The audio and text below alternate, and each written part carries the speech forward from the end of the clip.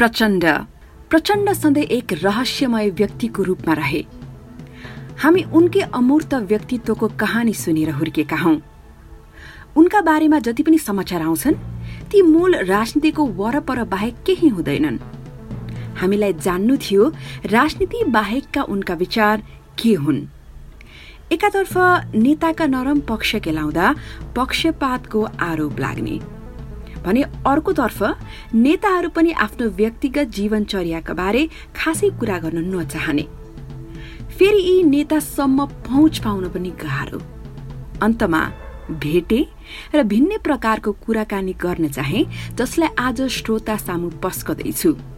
आउनुहोस् हामी पनि जानौं कठोर राजनीतिबाट उदाएका पुष्पकमल दाहाल प्रचण्डको जीवनमा राजनीति शब्द झिकिदिने हो भने उनी कस्ता हुन्छन्।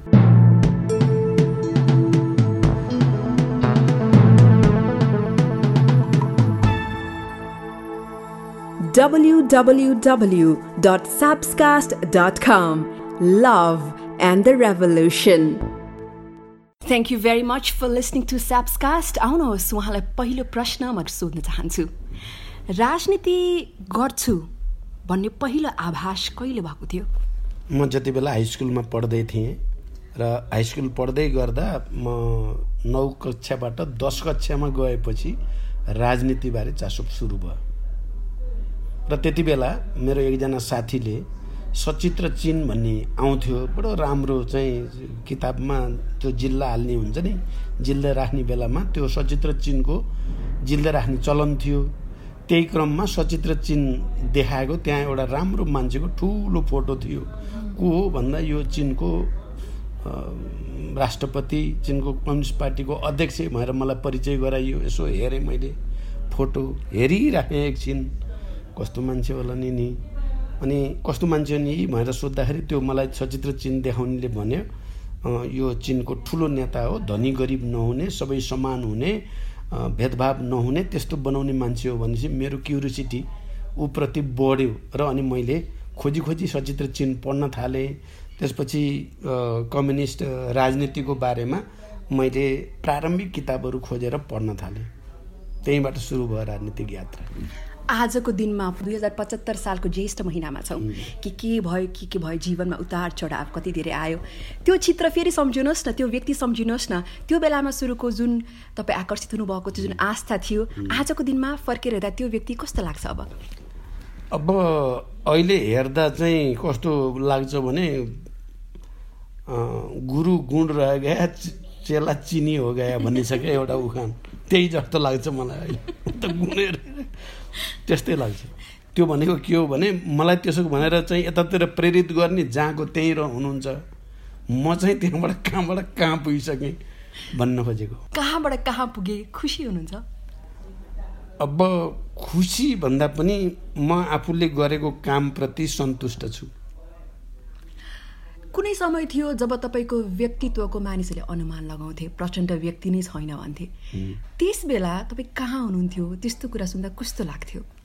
अब जति बेला त्यो प्रचार भइरहेको हुन्थ्यो विभिन्न नामहरू आउँथे। प्रचण्ड भन्ने मान्छे छैन, कसैले ज्ञानेन्द्र नै प्रचण्ड हो भन्ने, कहिले पद्मरत्न तुलाधर नै प्रचण्ड हो भन्ने, कहिले कसलाई प्रचण्ड हो भन्ने चाहिँ पत्रपत्रिकामा नै आउँथ्यो होइन, रेडियोमा सञ्चार माध्यममा धेरै आउँथ्यो। त्यो बडो रोमाञ्चक लाग्थ्यो मलाई चाहिँ, किनभने मैले आफैले त्यो कुरा सुनिराख्दा र कतिपय कुरा त्यसको बारेमा त्यस्तो होइन प्रचण्ड भन्ने व्यक्ति छ भन्दा पनि मानिसहरूले नपत्याएको देख्दा अनौठो लाग्थ्यो मलाई।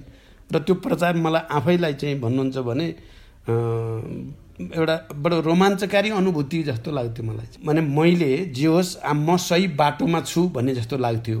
म जसरी एउटा भूमिगतमा बसेर जनयुद्धको नेतृत्व गरिरहेको थिएँ, त्यति बेला साँच्चै सबैले मलाई चिनेको हुन्थ्यो भने म सायद सफल हुन्थिनँ। मलाई चिन्यो भने तुरन्त 1-2 वर्षभित्रै चाहिँ म गिरफ्तार भइहाल्न सक्ने चाहिँ अवस्था आउँथ्यो। मलाई मान्छेले चिनेका थिएनन्, त्यो मेरो लागि यति राम्रो कुरा भयो क्या मान्छेले नचिन्नु। बाबुरामजीलाई चिनेका थिएनन्, बाबुरामलाई बचाउन हामीलाई अलि गाह्रो हुन्थ्यो। मलाई म सजिलैसँग जहाँ पनि हिँड्न सक्थेँ, किनभने मानिसहरूले मलाई फेसबाट चिन्दैनथे, देखेर चाहिँ नचिन्ने भएको हुनाले। त्यो म धेरै ठाउँमा थिएँ। म कहिले रोल्पामा, कहिले रुकुममा, कहिले इलाममा, कहिले पश्चिम कञ्चनपुर, कैलाली, डडेलधुरा, त कहिले इन्डियाका विभिन्न सहरहरूमा पनि। म इन्डियाको धेरै सहरमा बसेको छु म चाहिँ, त्यसरी पनि म बस्थेँ। त्यहाँदेखि मैले यी समाचारहरू चाहिँ विभिन्न ठाउँको मलाई अहिले चाहिँ याद आउँछ, स्मरण आउँछ। मैले रोल्पामा हुँदाखेरि सबभन्दा बढी, कहिले पूर्व हुँदा, कहिले पश्चिम हुँदा, कहिले इन्डिया हुँदा यी प्रचारहरू मैले सुन्ने गर्थेँ। सुन्नुहुन्थ्यो, हाँस्नुहुन्थ्यो, आफ्नो लागि त राम्रै भयो जस्तो लाग्थ्यो। म चाहिँ सफल छु जस्तै लाग्थ्यो त्यति बेला पनि, किनभने मान्छेहरूले मलाई बुझेका छैनन्, चिनेका छैनन् भने जस्तै लाग्थ्यो। अघि भन्नुभयो जीवन फर्केर हेर्दा म सन्तुष्ट छु भन्नुभयो होइन? यो पोइन्टमा आउँदाखेरि वास्तवमा तपाईँको सपना के छ?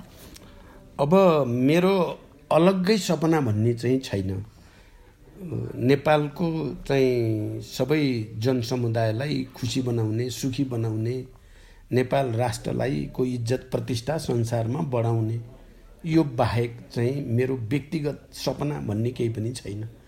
तपाईँ हेर्नुभयो भने म एउटा सामान्य किसान, गरिब किसानकै छोरा हो म, र मैले आफ्नो बचपन सम्पूर्ण रूपले नेपाली जनताको जस्तो हुन्छ नि गाउँघरमा त्यस्तै परिवेशमा बिताएको।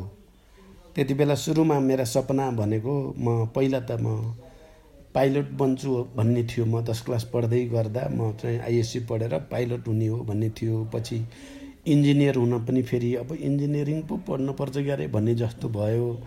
पछि म चाहिँ त्यो पनि भएन, फेरि मैले आइएससी भने जस्तो भएन मेरो, किनभने घरमा धेरै दुःख थियो, पैसा खोज्न पनि आफै हिँड्नुपर्ने, कहिले कहिले के फेरि म जति बेला एसएलसी पास गरेर म चाहिँ आइएससी पढ्न भनेर काठमाडौँ आएँ, त्यति बेला मेरो बुवा चाहिँ चितवनमा खाना लाउन नपुग्ने जस्तो बच्ची मेरो दिदी बहिनी दाजुभाइ धेरै, अनि भनेर बुवा चाहिँ नयाँ जग्गा खुल्या छ भनेर बर्दिया जानुभएको थियो क्या, त्यो 26-27 सालमा। बर्दियामा नयाँ जग्गा पाइन्छ भनेर बुवा उता बसेको बेला मेरो एसएलसीको रिजल्ट भयो। मलाई आइएससी पढ्ने तीव्र इच्छा थियो, तर घरमा पैसा पनि थिएन, आमा मात्रै घरमा हुनुहुन्थ्यो, म सबभन्दा जेठो चाहिँ सन्तानमध्ये। अनि मैले आफ्ना नातागोतासँग अलिकति पैसा जम्मा गरेर 300 रुपियाँ लिएर काठमाडौँ आएको हो म चाहिँ आइएससी भर्ना हुन। त्यति बेला हुन त 26-27 सालमा 300 भनेको नि धेरै नै थियो। त्यो लिएर चाहिँ म यहाँ आएँ, भर्ना भएँ, र अनि त्यति बेला मेरा त्यस्ता सपना थिए। तर पछि आइएससी राम्रो नभइसकेपछि मेरो इन्जिनियर र पाइलटको चाहिँ गयो, सपना तुइयो। त्यसपछि सेकेन्ड लेफ्टिनेन्ट हुन्छु भन्नेतिर गएँ म फेरि। अब आर्मीमा जान्छु र आर्मीको सेकेन्ड लेफ्टिनेन्ट हुन्छु भनेर चाहिँ म फेरि त्यो तालिम हुन्छ नि, एनडिएस तालिम, त्यो तालिम लिएँ मैले 1 वर्ष सेनामा जानलाई, त्यसले मद्दत गर्छ भनेर त्यो तालिम लिएँ। तर फेरि तालिम सकिसकेपछि फेरि त्यो सेकेन्ड लेफ्टिनेन्ट जाने पनि सपना पनि तुयो फेरि। त्यो तालिम सकिने बेलासम्म म कम्युनिस्ट भइसकेँ। कुरा भन्नु म त त्यहाँ म पार्टी सदस्य भइसकेँ। अब त राजनीतिको क्षेत्र पो बरु क्षितिज ठुलो लाग्न थाल्यो मलाई, यो उतापट्टिबाट पो धेरै ठाउँहरू खुल्छ त भन्ने भएर त्यसपछि म राजनीतितिर अलि बढी अगाडि गएँ। आइएससी कम्प्लिट भएपछि मैले बिएससी एग्रिकल्चर रामपुरबाट गरेँ। त्यहाँ जाँदाखेरि म अब कम्प्लिटली राजनीतिको नसा मलाई चढिसक्यो। राजनीतिको नसा चढेपछि त डरलाग्दो नसा हुन्छ नि, त्यो त झन् युवाहरूमा त यो लाएपछि त मान्छे भूत जस्तो भएर जान्छ। यति मेहनत गर्छ, यति दुःख गर्न सक्ने, साँच्चै त्यो चाहिँ एडभेन्चरस लाइफ जस्तो भयो क्या। अब राजनीतिमा भूमिगत हुने, राति कहाँ पुगेर मिटिङ गर्ने, कहिले नारायणीको तीरमा, कहिले जङ्गलभित्र गएर चाहिँ कसैले नदेख्ने गरी मिटिङ गर्ने, यो सबै अनुभव पनि रोमाञ्चकारी हुन्छ नि। र केही जनताको लागि, राष्ट्रको लागि केही गर्दैछु भन्ने आत्मगौरव पनि हुन्छ त्यहाँ। फेरि ठुलो सन्तुष्टि पनि हुन्छ क्या। धेरै दुःख गर्दाखेरि पनि आनन्द अनुभूति पनि त्यसमा त्यत्तिकै हुन्छ। त्यस्तो गर्दै अनि बिएससी कम्प्लिट भइसकेपछि चाहिँ म पछि त्यो सरकारकै उसमा पढाउन जानु पर्थ्यो कि। मैले बिएससी कम्प्लिट गरेपछि म गोर्खा गएर पढाएँ। त्यहाँ मेरो काम चाहिँ दिनभरि पढाउने, रातभरि चाहिँ पार्टी बनाउने चाहिँ हुन्थ्यो। गोर्खामा थिएँ म, आरुघाटमा। अनि आरुघाटबाटै म होल टाइमर भएर पूर्णतः राजनीतिमा कम्प्लिट चाहिँ हाम फालेँ। यस्तो कथा सुनिरहँदा त यसपछि के हुन्छ भन्ने खालको सस्पेन्स क्रिएट भइरहने, मिस्ट्रीहरू एकपछि अर्को गर्दै कहिले लाग्छ अहिले विभिन्न आत्मकथाहरू आइरहेका छन्, बायोग्राफी भनेर विविध प्रतिष्ठित व्यक्तिहरूको पनि आएको छ। कहिले कसैले फिल्म बनाउनु त यहाँको जीवनमा वा किताब लेख्नु त यहाँको अटोबायोग्राफी भन्दाखेरि यहाँलाई त्यस्तो केही सोचाइ? अब धेरै साथीहरूले भनेका छन्, धेरै पत्रकारहरूले पनि भनेका छन्, म आफै पनि संस्मरण लेख्ने चाहिँ मुड चाहिँ बनाउँदैछु। म चाहिँ सबै पुरै जीवनको चाहिँ बनाउनु पर्छ भन्ने भइराखेको छ। सायद धेरै साथीहरूले तयारी गरिराख्नु भएकै छ, केही समयपछि देखिन्छ होला। अब तर म तपाईँलाई के पनि भन्न चाहन्छु भने म फेरि राजनीतिमा आउँदा म नै पार्टीको प्रमुख हुनु पर्ला, म नै कुनै बिन्दुमा गएर देशको प्रधानमन्त्री बन्नु पर्ला भनेर कहिले सोचेको थिइनँ मैले त्यति बेला। मैले त सुरुमा चाहिँ जब मैले भने नि कहिले नारायणीको तिरमा, कहिले जङ्गलमा, कहिले कहाँ, कहिले पहाडमा हुँदाखेरि त्यो कल्पना नि थिएन। मलाई बरु के थियो भने नेपालमा ठुल्ठुला नेताहरूको जन्म भइसकेको छ, उनीहरूले देशमा ठुल्ठुलो राजनीतिक परिवर्तन क्रान्ति गर्छन् र देशमा एउटा नयाँ परिस्थिति बन्छ भन्ने विश्वासले हिँडेको मान्छे हो म चाहिँ।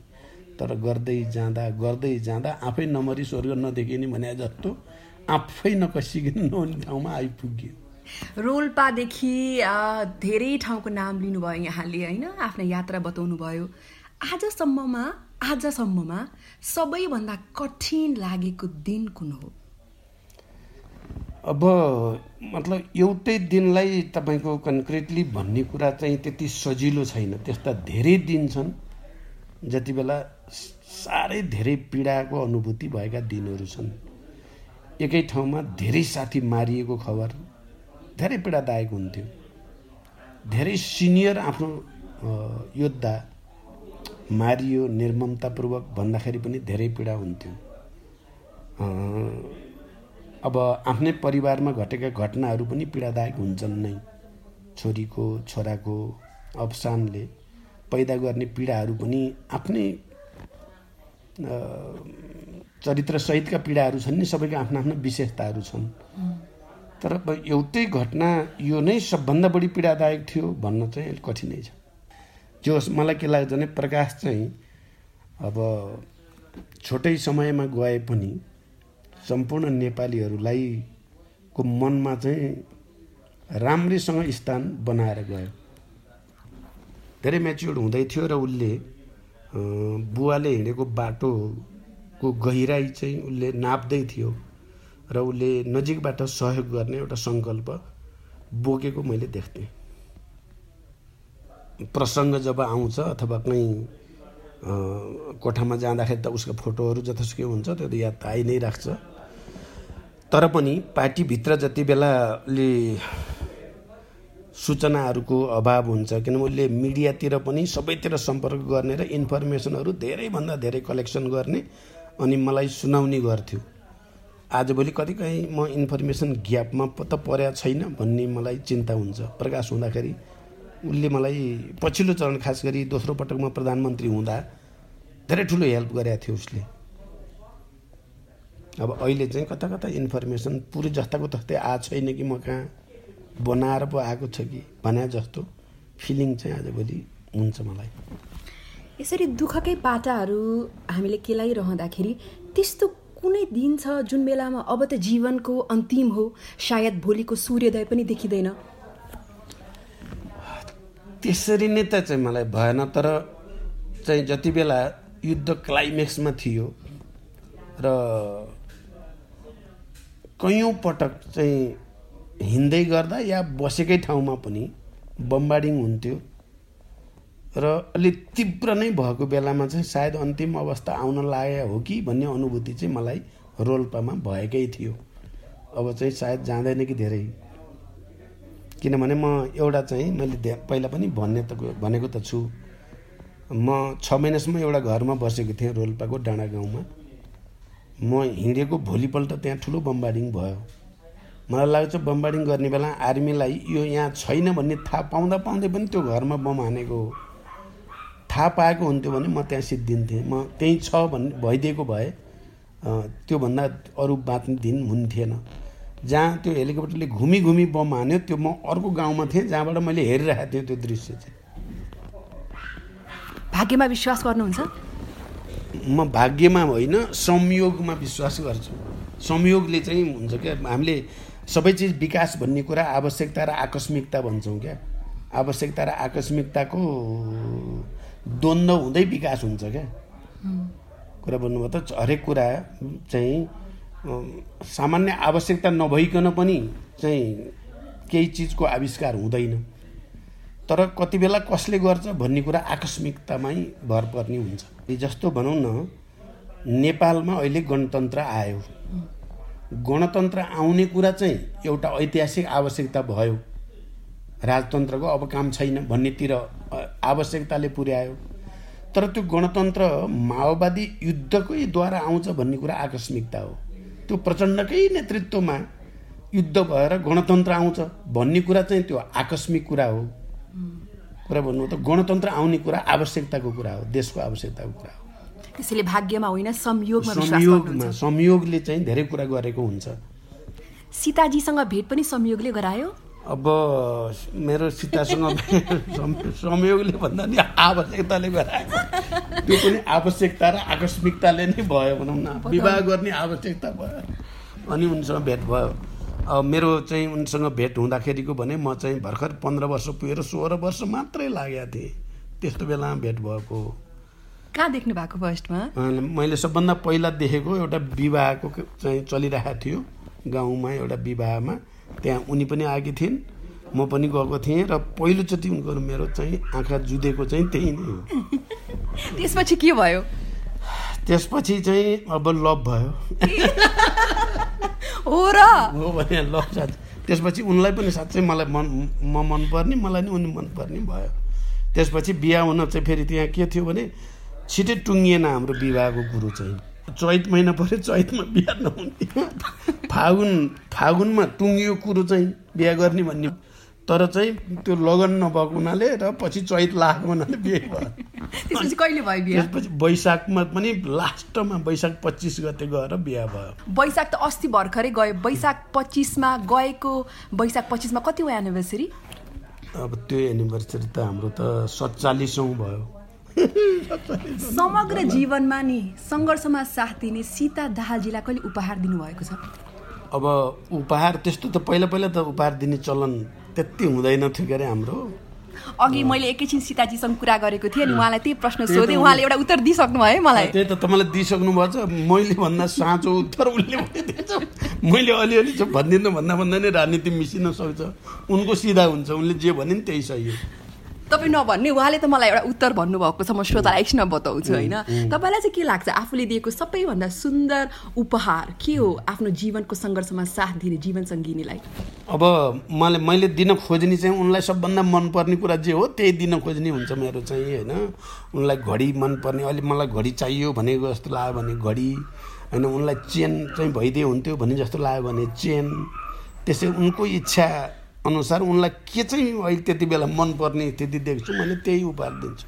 अघि श्रोतालाई बताउँ, सीताजीसँग एकैछिन मैले कुरा गर्ने मौका पाएकी थिएँ र उहाँले उपहारको कुरामा के भन्नुभयो भन्दाखेरि मलाई डायमन्डको सानो एउटा लकेट दिनुभएको छ। यो पत्थरी मलाई एकदमै राम्रो लाग्छ उहाँको उपहार भने भन्नुभयो। त्यही हो, उनले त्यो मनपर्ने देखेपछि मैले त्यो दिएको हो। तर उनलाई भनेर दिएको होइन, मैले सरप्राइज हुने ढङ्गले दिएको हो। उहाँ सरप्राइज हुनुभयो? सरप्राइज भइन् पनि, त्यो खुसी भइन्। सामाजिक सञ्जालहरूमा विशेष गरेर यहाँकी अर्धाङ्गिनीको विषयमा एकचोटि नै किन कुरा भएको थियो? उहाँ मुस्कुराउनुहुन्न, हाँस्नुहुन्न।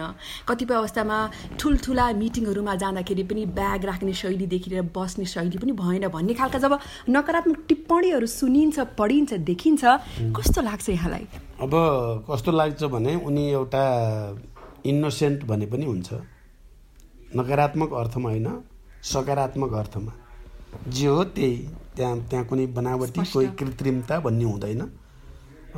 त्यो मानिसहरूलाई टिप्पणी गर्ने मान्छेहरूलाई चाहिँ साधन चाहिँ हुँदो रहेछ।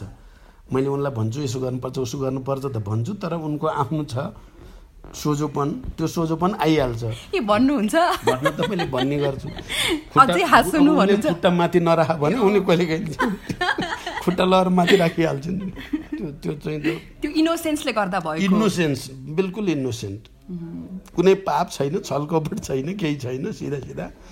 अब अहिले त चाहिँ झन्डै बिरामीकै अवस्थामा छन् उनी। त्यसो भएर अहिलेको स्थिति त त्यहाँ हुँदैन। पहिला त फेरि धेरै चलाक, फेरि उनले मलाई धेरै ठाउँबाट बचाएको छन्। उनको चाहिँ त्यो 6औं इन्द्रिय भने जस्तो क्या इन्ट्युसन हुन्छ नि, त्यो इन्ट्युसनले काम गर्छ क्या उनको। को मान्छेले कसरी बोल्दाखेरि यसभित्र के छ भन्ने कुरा मेरोभन्दा उसको सार्पली उनले थाहा पाउँछन् त्यो। अनि कुन बेला खतराको घन्टी बजेछ है भन्ने भयो भनेपछि उनले चाहिँ ल है यहाँ खतरा हुन थालेको छ हिँड्नुपर्छ भनेपछि नभन्दै हुने गरेको छ क्या। पहिला पहिला पनि दिल्लीमा जति बेला हाम्रो अहिलेको मातृका यादव र सुरेश आले मगर गिरफ्तार हुनुभयो, म उहाँहरूकै कोठामा जान हिँड्न लाएको थिएँ। एकचोटि बुझेर मात्रै जानुहोस् भनेर उनले नभनेको हुन्थ्यो भने त्यति बेला दिल्लीबाट मातृकासँगै म पनि गिरफ्तार भएर काठमाडौँ ल्याइन्थेँ, या के हुन्थेँ या मारिन्थेँ, जे पनि हुन सक्थ्यो। तर उनको 6औं इन्द्रियले गर्छ क्या उसको काम।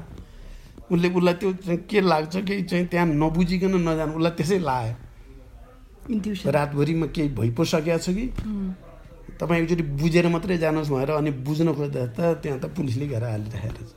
म गएको भए त ठ्याक्कै घेरामा पर्ने रहेछु।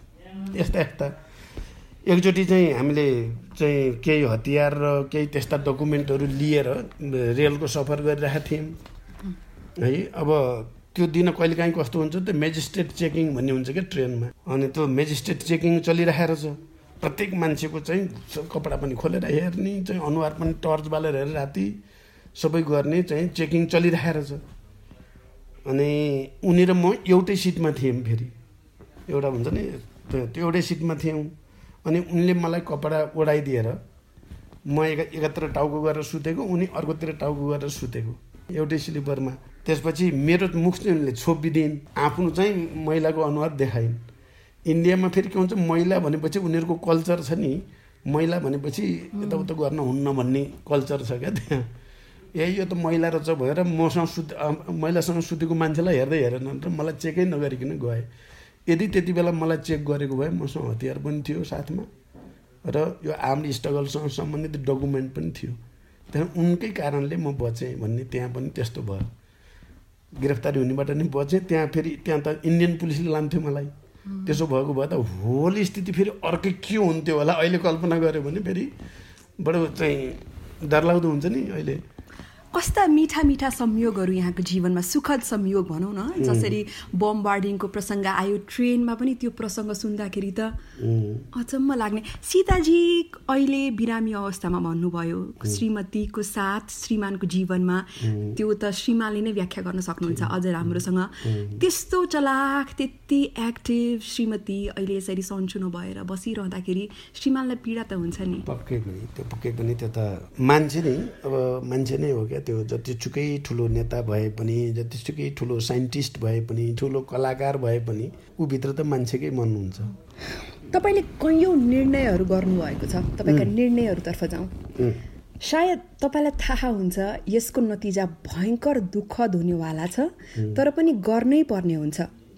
त्यो कठोरतालाई कसरी सान्त्वना दिनुहुन्छ, कसरी मन बुझाउनुहुन्छ? अब तपाईँले ठिकै प्रश्न सोध्नु भएको छ होइन। अब मैले जस्तो जनयुद्धको चाहिँ निर्णय गर्ने बेला म निर्णायक ठाउँमा बसेर मैले नै निर्णय गर्नु पर्थ्यो। मलाई जनयुद्ध सुरु गरिसकेपछि यसको परिणति जे पनि हुनसक्छ भन्ने कुराको चाहिँ राम्रै अनुभूति हुन्थ्यो क्या। सबै मारिन पनि सकिन्छ होइन। अब चाहिँ आफ्नै लागि चाहिँ आत्मघाती भएर निक्लिन पनि सक्छ, तर पनि मैले यो निर्णय गर्नु नै पर्छ भन्ने लाग्छ मलाई। मेरो बारेमा तपाईँ र कोही पनि मानिसले गहिरो गरी हेऱ्यो भने म चाहिँ हिंसक स्वभावको मान्छे होइन, तर मैले हिंसात्मक आन्दोलन गर्ने निर्णय गरेँ। बडो कस्तो कन्ट्रोभर्सी जस्तो लाग्छ क्या। मान्छेले मलाई पहिला प्रचण्ड भन्दाखेरि चाहिँ अलि सिङ आएको, अलि डरलाग्दो, अलि दारासारा अलि निक्लेको, अलि भयानक शरीर भएको होला भने जस्तो ठान्थे जस्तो लाग्छ क्या मलाई त्यति बेला नि। यत्रो युद्ध दिनदिनै मान्छे मारिएका छन्, यता मारिएको छ, उता मारिएको छ, बम पड्किया छ, हजारौँ मान्छेहरूको चाहिँ लास भइरहेको छ भन्ने कुराले त त्यस्तोको नेतृत्व गर्ने मान्छे त एकदम कठोर मनको होला। त्योभित्र त चाहिँ कोमलता नै छैन होला, भावुकता नै छैन होला भने जस्तो मान्छेले सोच्ने रहेछ क्या। तर फेरि म चाहिँ बाई नेचर चाहिँ असाध्य कोमल, असाध्य भावुक खालको प्रकृतिको मान्छे। फेरि सबैलाई मिल्ने मिलाउनु पर्छ भन्ने खालको हो बच्चैदेखि मेरो त्यो नेचर हो। फेरि मेरो नेचर र मैले गरेको कर्म कहिलेकाहीँ कस्तो कन्ट्रोभर्सी हुँदो रहेछ। फेरि मैले निर्णय गरेको छु फेरि, तर अल्टिमेटली फेरि जस शान्ति सम्झौता पनि मैले नै निर्णय गरेर आएँ नि म फेरि। अल्टिमेटली त म भित्रको जे हो त्यही नै बाहिर आयो, आउनु नै थियो। फेरि म भित्र मैले जसले सोध्ने हो त्यो त आउनु नै थियो। म आएँ र म पहिलोचोटि बालुवाटारमा आएर त्यो असार 2 गते जब मलाई मान्छेले देखे नि टिभीमा या मिडियामा, जब देखियो धेरै मलाई नदेखेका सहरवासी भनौँ न, सहरवासी महिला दिदीबहिनीले अझ बढी टिप्पणी गरेको पाएँ मैले। त हाम्रै कोहीले भने बुवा जस्तो, कोहीले काका जस्तो, कोहीले दाई जस्तो, कोहीले भाइ जस्तो भनेको सुने क्या मैले, धेरैतिर सुने मैले। किनभने रियलमा म त्यस्तै थिएँ, म चाहिँ सामान्य नै मान्छे थिएँ। तर कर्मले मान्छेलाई फेरि कस्तो कस्तो चाहिँ बनाउने हुँदो रहेछ। त्यस कारण मलाई के लाग्छ भने चाहिँ यतापट्टि यो प्रक्रियामा आउँदा मैले जति निर्णय गरेको छु नि, पहिला त म आवश्यक हो कि होइन भन्नेतिरै मेरो दिमाग जान्छ। यो निर्णय देशको पक्षमा हुन्छ कि हुँदैन, यो निर्णय धेरै मान्छेको हितमा हुन्छ कि हुँदैन भन्नेमा मेरो चाहिँ अलि समय खर्च जान्छ। म लास्ट निर्णयमा पुग्ने बेलामा म भित्र निकै नै ठुलो अन्तर्द्वन्द्व हुन्छ। त्यो पनि अहिले बिस्तारै मान्छेले बुझ्दै गएछन् प्रचण्ड कस्तो मान्छे खालको रहेछ त, निर्णय लिनुभन्दा अगाडि लिन्छ कि लिँदैन भने जस्तो एउटा समय चाहिँ जनताले पनि त्यो फिल गरेका छन्। संविधान बनाउँछ कि बनाउँदैन, हतियार चाहिँ व्यवस्थापन गर्छ कि गर्दैन, सेना समायोजन गर्छ कि गर्दैन, होइन संविधान कार्यान्वयन गर्छ कि गर्दैन भने जस्तो हुन्छ। अहिले पनि यो पार्टी एकता गर्छ कि गर्दैन भन्ने थियो मान्छेलाई, गर्छ कि गर्दैन। किन त्यो जति बेला त्यो मान्छेलाई त्यसो म भित्र जब अन्तर्द्वन्द्व देख्छ मान्छेले, आफै भित्र चाहिँ आँधी हुरी चलिरहेको हुन्छ क्या मनभित्र, निष्कर्षमा पुग्नुभन्दा अगाडि कुन निष्कर्ष ठिक हो कि ठिक होइन भन्नेमा। अनि धेरै ठुलो हुरी बतास चलिसकेपछि अनि टुङ्गोमा पुग्छ मन, अब चाहिँ यही गर्छु भनेपछि त्यहाँ आनन्द हुन्छ। त्यसपछि चाहिँ रिल्याक्स कुरा भन्नु। अहिले पनि तपाईँ हेर्नु मन त्यही हो। अब एकताको प्रसङ्ग त निकालिहाल्नुभयो, यो विषयमा यहाँका बारे धेरै अहिले न्युजहरू आइरहेका छन्, यसलाई हामी इलाबोरेट त नगरौँ। त्यही पनि एक लाइनमा भन्नु पर्दाखेरि आधी बेहेरी पछिको रिल्याक्स्ड भन्नुभयो, त्यो एकता पछि रिल्याक्स्ड? म चाहिँ रिल्याक्स फिल गरेको छु अहिले। मैले राष्ट्र र जनताको पक्षमै गरेँ, जे गरेँ नेपालको स्थिरता सुशासन र विकासको निम्ति भनेर गरेँ। मलाई आत्मसन्तोष छ, गौरव छ भन्ने नै मलाई अहिले फिल छ। आधी बेरी पछिको त्यो शान्त महसुस गर्दै हुनुहुन्छ। एक्ज्याक्टली। तपाईँ एकजना साधारण मध्यम वर्गीय परिवारदेखि ती भयानक युद्धको यात्रादेखि विश्वका राजनैतिक नेताहरूको हिमचिमसम्म समग्रमा भन्नुपर्दा तपाईँ आफ्नो जीवन सफल भएको मान्नुहुन्छ? अघि सन्तुष्ट त भनिसक्नुभयो। मैले सायद नेपालमा अब चाहिँ एउटा असाधारण प्रकृतिको जीवन बाँच्ने अवसर र चुनौती दुइटै मैले सामना गरेँ भन्ने लाग्छ। किनभने एउटै मान्छे त्यत्रो युद्धको नेतृत्व गर्ने, त्यही मान्छे यत्रो शान्ति प्रक्रियाको नेतृत्व गर्ने, त्यसैले गणतन्त्र घोषणाको नेतृत्व गर्ने, त्यसैले संविधान बनाउने भन्ने कुरा चाहिँ बडो दुर्लभ कुरा हो। एउटा मान्छेलाई यो यति धेरै कुरा भने, यति धेरै अवसर भन्ने कि चुनौती भन्ने को सामना गर्ने सितिमिति एउटाको जीवनमा पाइँदैन क्या। या त मान्छेले युद्ध गर्छ सिद्धिन्छ, या त मान्छे शान्ति गर्छ सिद्धिन्छ, या त मान्छेले संविधान बनाउँछ सिद्धिन्छ। तर म त अहिलेसम्म यहाँसम्म आउँदाखेरि पनि म त्यस अर्थमा म नेपालीहरूमध्ये बडो चाहिँ गौरव भाग्यशाली नेपाली रहेछु क्यारे म चाहिँ भने जस्तो लाग्छ एउटा पाटोबाट। अघि भाग्यमा विश्वास गर्दिनँ भने होइन, माने संयोगै भन्नु न, संयोगशाली म चाहिँ त्यस्तो एउटा अवसरको उपभोग गर्ने मान्छे भएँ भन्ने लाग्छ। अर्को पाठ हेर्नुभयो भने म फेरि सबभन्दा दुःख पाउने मान्छे, धेरै कम हुन्छ नि त्यस्ता मान्छे पनि धेरै दुःख पाउने।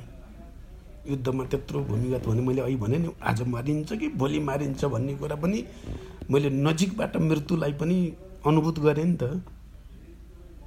त्यहाँदेखि पार्टी विभाजन हुँदाखेरिका पीडा हुन्छन्, फेरि सँगै बसेर 25-30 वर्ष काम गरेकाहरू फुट्दै एकले अर्कालाई गाली गर्दै हिँड्छन्, त्यो पनि एउटा पीडा हुन्छ नि।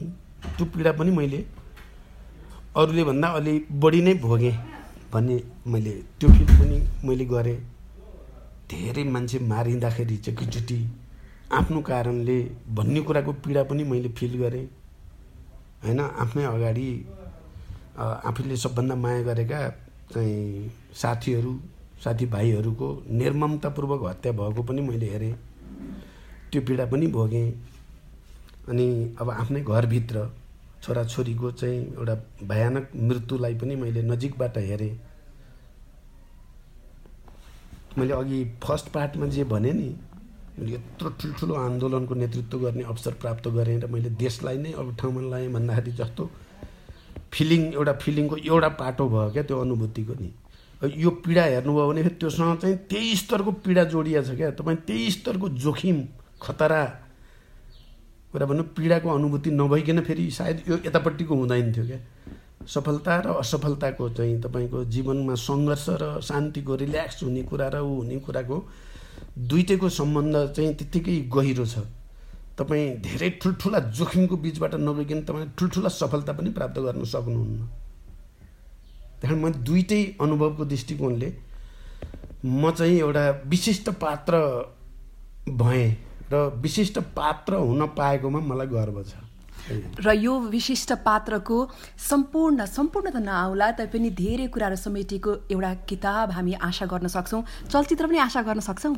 अब यो त चाहिँ चलचित्र कर्मीहरूले, अब लेखकहरूले, विद्वानहरूले सोच्ने कुरा हो, तपाईँहरूले पनि सोच्ने कुरा हो। मानव तपाईँको जीवनमा आधारित चलचित्र बनाइयो भने को नायक रोज्नुहुन्छ आफ्नो पात्रमा? अहिले मैले त्यसरी चाहिँ ठ्याक्कै सोचेको चाहिँ छैन। तैपनि कलाकारहरूमा आज, पत्रकारहरूमा आज के भनिन्छ भन्दाखेरि, यहाँको कुरा गर्दाखेरि निकै कलाकारितालाई माया गर्ने, कलाकारहरू चिन्ने भनिन्छ। सो यहाँको प्रिय नायक? अब मैले अहिले त्यसरी नै नभनौँ, नेपालमा जति सफल नायक नायिकाहरू छन् मेरो सबैप्रति सहानुभूति छ। म सबैलाई माया नै गर्छु होइन, सबैप्रति मेरो लगाव पनि छ होइन। त्यसकारण मैले एउटाको नाम अहिले नभनौँ जस्तो लाग्छ। सबैभन्दा अविस्मरणीय क्षमा को कसलाई र कुन प्रसङ्गमा दिनुभएको छ?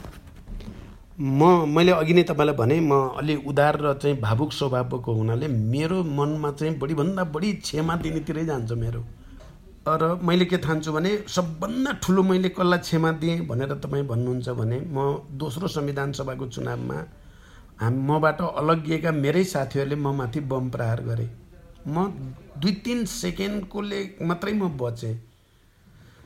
जसले त्यो बम राख्ने योजनाकार थिए ती साथी अहिले हाम्रो पार्टीको केन्द्रमा छन् र मेरै प्रस्तावमा छन्। हजारौं गाली सामना गर्नुपर्ने हुन्छ, कसरी मन बुझाउनुहुन्छ? माने अब जीवन सङ्घर्ष हो, सङ्घर्ष नै जीवन हो भनेर मन बुझाउँछु। तपाईँको बारेमा मानिसमा भएको सबभन्दा ठुलो भ्रम के हो जस्तो लाग्छ? सबभन्दा ठुलो भ्रम चाहिँ म अस्थिर छु भनेर जो ठान्छन् नि, त्यो सबभन्दा ठुलो भ्रम हो भन्ने लाग्छ। म एउटा उद्देश्यप्रति निरन्तर अगाडि बढिरहेको छु भन्ने मलाई लाग्छ र म कठोर छ भन्ने जस्तो ठानेको पनि डरलाग्दो भ्रम हो। म कठोर छँदै छैन। म अहिले पनि देख्दैछु तपाईँ अत्यन्तै व्यस्त हुनुहुन्छ, इन्टरभ्यूको लागि पनि हतार भइसक्यो, अर्को इन्टरभ्यू छ भनेर। फुर्सद मिल्न मुस्किल होला, तर मिले के गर्ने रहर छ? म मिलेपछि सबभन्दा बढी त म घुम्न मन पराउँछु। तपाईँहरूले सायद नोट गरिसक्नुभयो होला, नयाँ नयाँ ठाउँ हेर्न, घुम्न मलाई सबभन्दा बढी मनपर्ने त्यो हुन्छ। फेसबुक, ट्विटर कतिको हेर्नुहुन्छ? हेर्छु। प्रतिक्रियाहरू पढ्नुहुन्छ? म पढ्छु, भ्याएसम्म र चाहिँ समयले मिलेसम्म पढ्छु। नभए म चाहिँ घरको छोराछोरीलाई पनि भन्छु, साथीहरूलाई पनि भन्छु, के निक्लिएको छ मलाई चाहिँ बाटोमा हिँड्दा नै भनिदिँदै गर्नुहोस् है, गाडीमा हिँड्दै चाहिँ यस्तो यस्तो आएको छ, मलाई तिमीहरूले हेरेर भनिदेऊ। तपाईँको बारेमा बढी आएको कमेन्ट कस्तो रहेछ थाहा पाए अनुसार? अब समग्रमा हेर्दाखेरि हुन त मलाई फेरि पोजिटिभ बढी सुनाइदिन्छन् कि, नत्र म पोजिटिभै बढी छ भन्ने छ मेरो। अनि गीत, सबैभन्दा मन परेको गीत सम्झिनु पर्दा? अब गीतहरूमा चाहिँ बढी चाहिँ राष्ट्रिय गीतहरूतिर नै मेरो ध्यान जान्छ। मैले आजभोलि दैनिक जस्तै बिहान राष्ट्रिय गीतहरू सुन्ने गर्छु। अब यो नेपाली शिर उचाली भनेर भन्ने गीत,